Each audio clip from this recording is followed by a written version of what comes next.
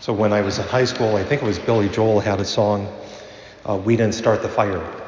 And that song came to mind today as I read through this. And it's one of my favorite, the first reading is one of my favorite Old Testament readings. The whole life of Elijah is just fascinating. And if I had half the spirit of Elijah, I think it would be way too much for our parishes. But because he's quite an interesting character. And here he is alone, and we would hear that tomorrow or the next day if you follow along. He's the only prophet of God, the last one. The people have grown cold, they've wandered away. This is some maybe 300, 400 years after it's about 100 years after David, 300 years after Moses. I mean, God had expressed himself, made himself known, and the people just forget and they wander away. And so they're starting to worship other gods. And Ahab himself, King Ahab, is falling into it. His wife, of course, was more pagan than she was Jewish. And Ahab loves these false prophets, the prophets of Baal. And Elijah knows he's alone. And so the words, how long are you going to straddle the issue? See, they were trying to live both ways, of saying they were Jewish and yet worshiping these false gods. They were kind of hedging their bets, and it's not like they're the only ones that do that. I think we all have that tendency too. So Elijah sets up this elaborate, and not really elaborate, but this test. Okay, you prophets of Baal, 500. You go out, you prepare, and you don't light the sacrifice. You just prepare it, and whichever God is God will take the sacrifice. And then you have to love Elijah. He's sitting on the sidelines taunting them. Shout louder. Maybe he's meditating. Maybe he's asleep. Maybe he's gone on a journey. But there's something more here.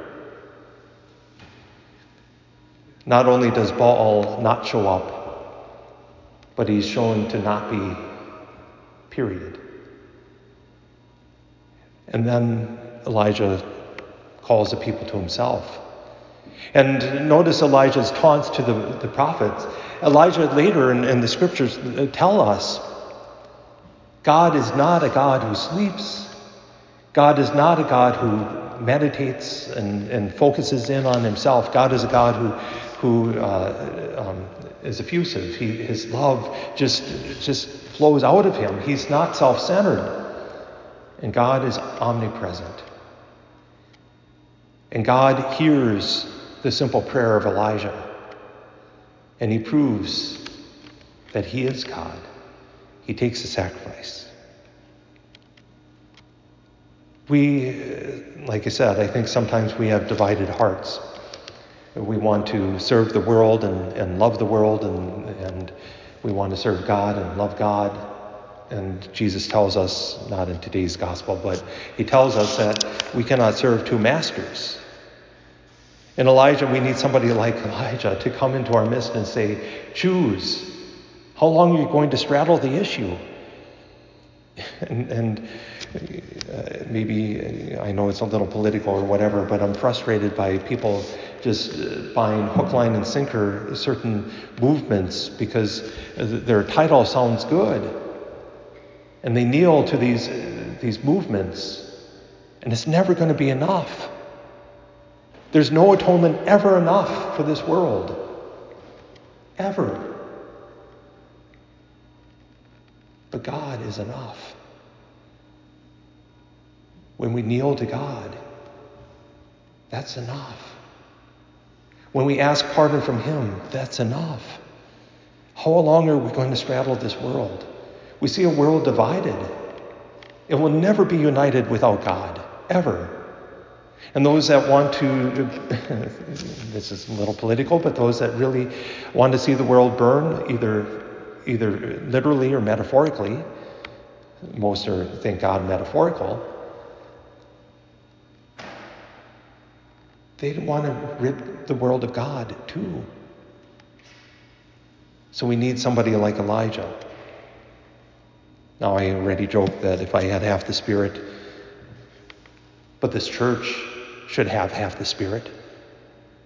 That together we should be able to say God is alive, that he hears us.